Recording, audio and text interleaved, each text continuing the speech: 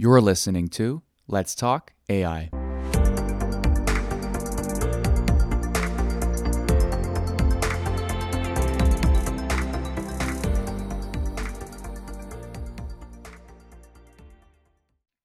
Welcome to Let's Talk AI. Today's guest is Zhao Pan. Zhao Pan is an assistant professor in the Department of Mechanical and Mechatronics Engineering here at the University of Waterloo. Zhao, thanks for joining us today. Thanks for the invitation, and it's my pleasure. Awesome. So, Zhao, typically we start off with tell us a bit more about Zhao. How did this all start for you on the AI space? More importantly, where did you start your studies and how did you end up at University of Waterloo? It will be a long story, but I will try to make it short. So I did my undergrad all in China, but my major was automotive engineering. It's very specific. Essentially, it's like mechatronics engineering, but we focus on cars a lot. So, but after that, I find cars is not that interesting. Although back then at that time, my research was about autonomous driving. And back then it was not that hot a research topic and not that hot in the industry. Um, I have mixed feeling about it, but anyway, I move on, and then I did my master's in Louisiana, United States. So there, I tried material research and absolutely hate it. Sorry if anybody in the audience is materials lovers, but it's a very personal preference. And then I tried solar energy. Didn't like it either. But the good thing is that I find I like physics and fluid mechanics a lot more. Then I did my PhD in Utah on the general topic of fundamental physics of fluid mechanics. I worked in a experimental lab, but my work is mainly on the data and theory side, and this is how I started following the progress in AI machine learning. Give you one example. So I have to process a lot of images when I process the experimental data, and one task is classic in machine learning, which is segmentation. Uh, I still remember it was like 2012. I took classes, and it's about computer vision. The textbook was like really thick, classic one by Gonzalez. And in that book, there's no section about AI or machine learning. And at that year, there's a thing called AlexNet coming out, and that performance is just amazing. And you don't have to know a lot to use that. So that's the amazing part of AI. And at that time, yeah, people see that this thing will take off. So by the way, AlexNet is a deep convolution neural network. So starting from there, I keep watching how it perform and see the achievement in general AI and machine learning can do, and then I start doing it by myself. So this is how I gradually, it's a long trip, but gradually end up doing AI. Okay, so your research now is more here at University of Waterloo focused on fluids and fluids engineering and the use of AI in that space. Can you give us a bit of a deep dive of what's the why? Like, what do you hope to achieve by this research? Um, it's a bit weird to say so that I have a focus. So my lab is called the Pan Lab. Pan is my last name. It's on my passport. It's real, okay. But on the other hand, Pan is also a root word. It means everything. So if you remember, there's a company. It's called Pan America. So it meaning everything, everybody. So this is partially my personal interest. So when I find something is interesting to me, then I do it. I don't really care about the topic. So in my lab, we do fundamental physics of fluid mechanics, and you may find the topics are interesting, bizarre, but kind of useless. And we want to contribute knowledge for the humanity. And we also try to do something useful. In that realm, we apply AI algorithm to some uh, um, applications, and we also try to develop new AI algorithms. So I can give you some examples. So after I moved to Canada about 3 years ago, then I started one research project. It is about how can we navigate ships in ice-covered waters. This is um, essentially it is an important problem in next 30 years or 40 years. Here's the why. Climate is getting warmer and warmer, and I hope not, but I don't believe we can really stop it fast in the near future. And Arctic Ocean will be melt. Will melt. Okay, so what? It means that the northern route, the shipping route, will be open. No more ice will cover there, and so that we can ship stuff from Asia to Europe to North America through the northern route. And the benefit of doing so is we can save up to 40% of the time, the money, fuel, and the CO2 emission just by going through the ice covered waters near Canada and near Russia. So this is a topic that particularly interested to Canadians and the Canadian government. So to achieve this, the first step is we want to build a ship that similar to Tesla that can identify the ice situation around the ship, around the vehicle. So this is one research I'm doing is I want to develop a sensor or sensing system so that the ship can know, oh, there's a large piece of water in front of the ship, and where's the ice I should avoid, and where is the water I can go, and where is that piece of ice that the ship just can't crush. After this, then we can do planning, and the ship can find its route.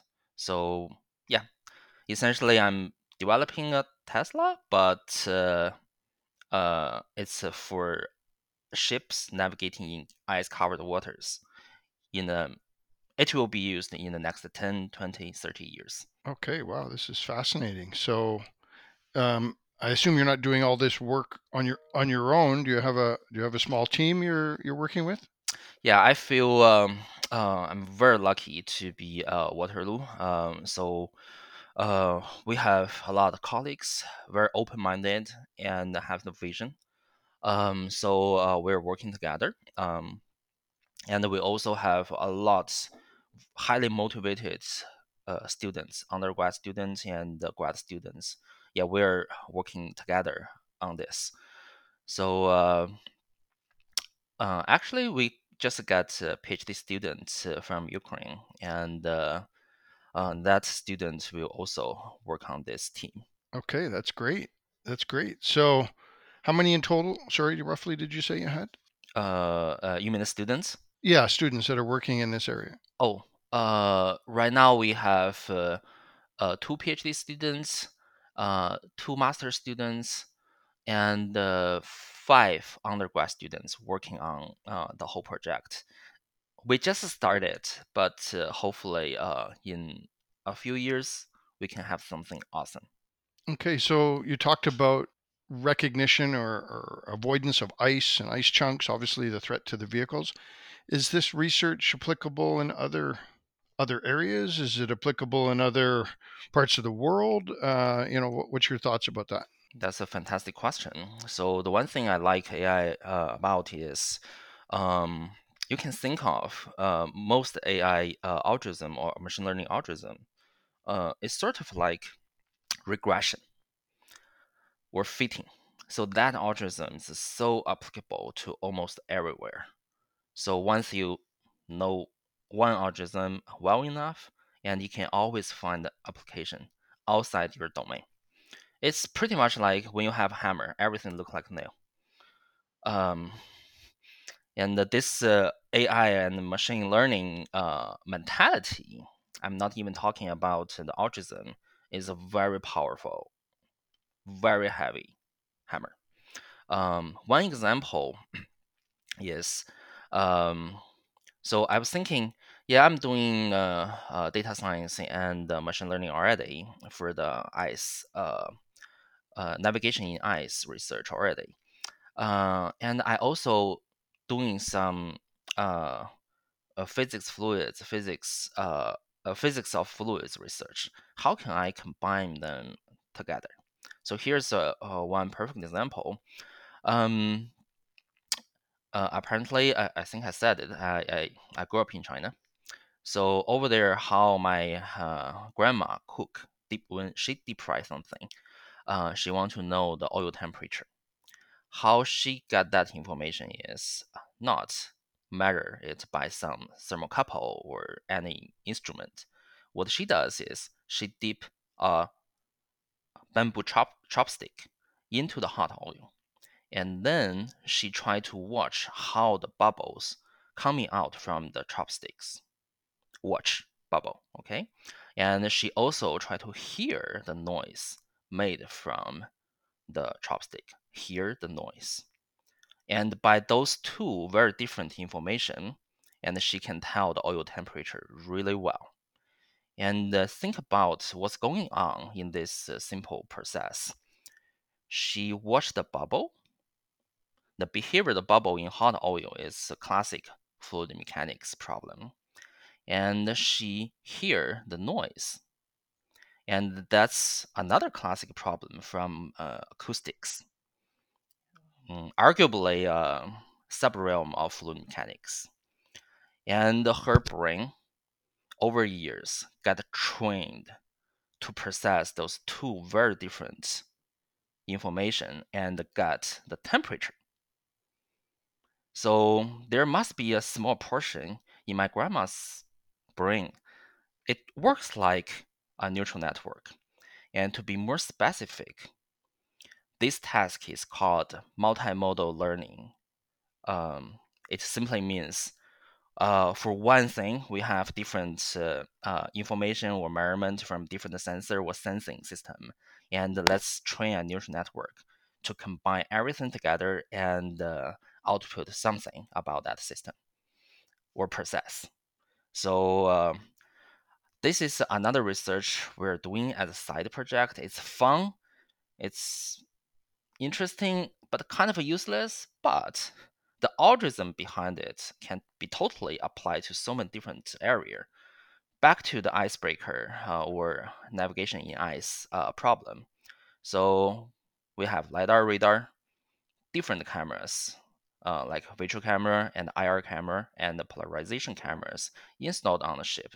They are all different eyes, and we also will install some microphones. So when the eyes hit the ship and making different noises, and hopefully with all those sensors combined with multimodal learning, and we can have some decent information about the ice and the water around the ship. Awesome. So, how do you fund all this research? This is a hard question. I have to think. This is mostly like by NSERC and government agency, or is there typical like Northern Ice consortiums that are trying to solve this, or tell us more about that. Oh yeah, you asked how I found it, not how I find. No, Uh, fund. oh, okay. So most of the research about ice in navigation in ice covered waters is funded by NRC. So it was about 2 years ago. Then we started the conversation with NRC. It was a small project, and then later we did more research and we applied bigger funding from again NRC and Waterloo Joint Research Center. So and we're still looking for more resources so that we can upscale this research. As you may can tell, it's research about a ship. That vehicle is not cheap, so we cannot afford all by ourselves. Instead, we have to rely on the partners from NRC. They have huge ice tank with model ship in it, and we have to rely on the Coast Guard of Canada when they go out and they carry our sensor suit and collect data, and then we can play with the data right here at Waterloo, which is far away from oceans. So you haven't gone up north and ridden on one of the icebreakers yet? No, not yet, and hopefully next year. Okay. And okay, so I'm just going to back up for a second here. I mean, in layman's terms here, I see you're doing object recognition and avoidance, and and navigating your path. Is this work applicable to automotive? Is it applicable to maybe in a factory? Things like that. For I know there's a lot of AGVs going around factories, automatic guided vehicles, humans, things like that. Is there application of your research to those spaces? Absolutely, yes. The ideas is always the same. If you ask, okay, what's the task, the term for the task you're dealing with right now? So the first is segmentation. So we're doing image segmentation and trying to upgrade it to video segmentation. And what do we use that for? We use it for classification. So that's the two classic tasks we're dealing with. But as you asked, uh, of course, we can apply those algorithms in other scenarios, like in the factory and for the cars running on the road. But all those things have very different requirements than the ships navigating in ice. Just give you one example. What's the difference between ships moving in water and a car moving on the road? So I have decent background in automotive engineering. I was trained. And you may think a car is not so expensive and not that high tech, but this product is especially challenging for many reasons. You don't want your car to be so expensive. It means that you cannot use any expensive sensors on it. So that's a limitation. And a car moves fast on the road and surrounding other cars. So it means the computation installed on the car must be fast. So think about those two. You want to be cheap and you want to be fast. It's hard, very hard. But back to the ship, um, I feel very lucky we find this problem. So it's a ship. It's a very expensive vehicle. In that sense, we can install a lot sensors, and we're less sensitive to the cost of the sensors. And the second, the ship never move real fast. So we can use more complex algorithms and we can install a bigger computer on the ship. So, but yeah, back to your question, yes, the algorithms and the frameworks can be applicable to other scenarios. Excellent, excellent. So I'm just looking through some of the notes here. It's incredible to see this application of you're going to do all this research on ice, but it's applicable in other market spaces and any other. Originally asked the question: is this applicable in other parts of the world, or is it only about ice? Because you talked about melting ice, and I assume that means rising ocean levels. What was uh, what was above land, above water may not be above water, and hidden threats. And if you're trying to just use the visual, so does your research go subsurface? Does it go below the water and look at ice under the water or objects under the water? That's another fantastic question. This is something we're thinking about. In the future, yes, we are going to do it, and perhaps we have to do it. So when we stick something, the sensor into the water, then that's another requirement. So out there, it's cold and it's water, and it's a requirement for the sensor to be sturdy. And another thing is when you stick your head in water and you cannot see far. So then instead you have to use something like a radar. So yeah, eventually we will use some sensor like that, but for now, no. We mainly rely on the above water sensing system like cameras, and we also rely on a lot information from satellites. So satellites give you a large scale, really low resolution sensing. Yeah, we call it remote sensing. And on-ship sensors give you high resolution but very near range. So we also try to combine those two multi-scale sensing together for the ship to have better information. And for the you mentioned yeah, in the future the ice will be melt.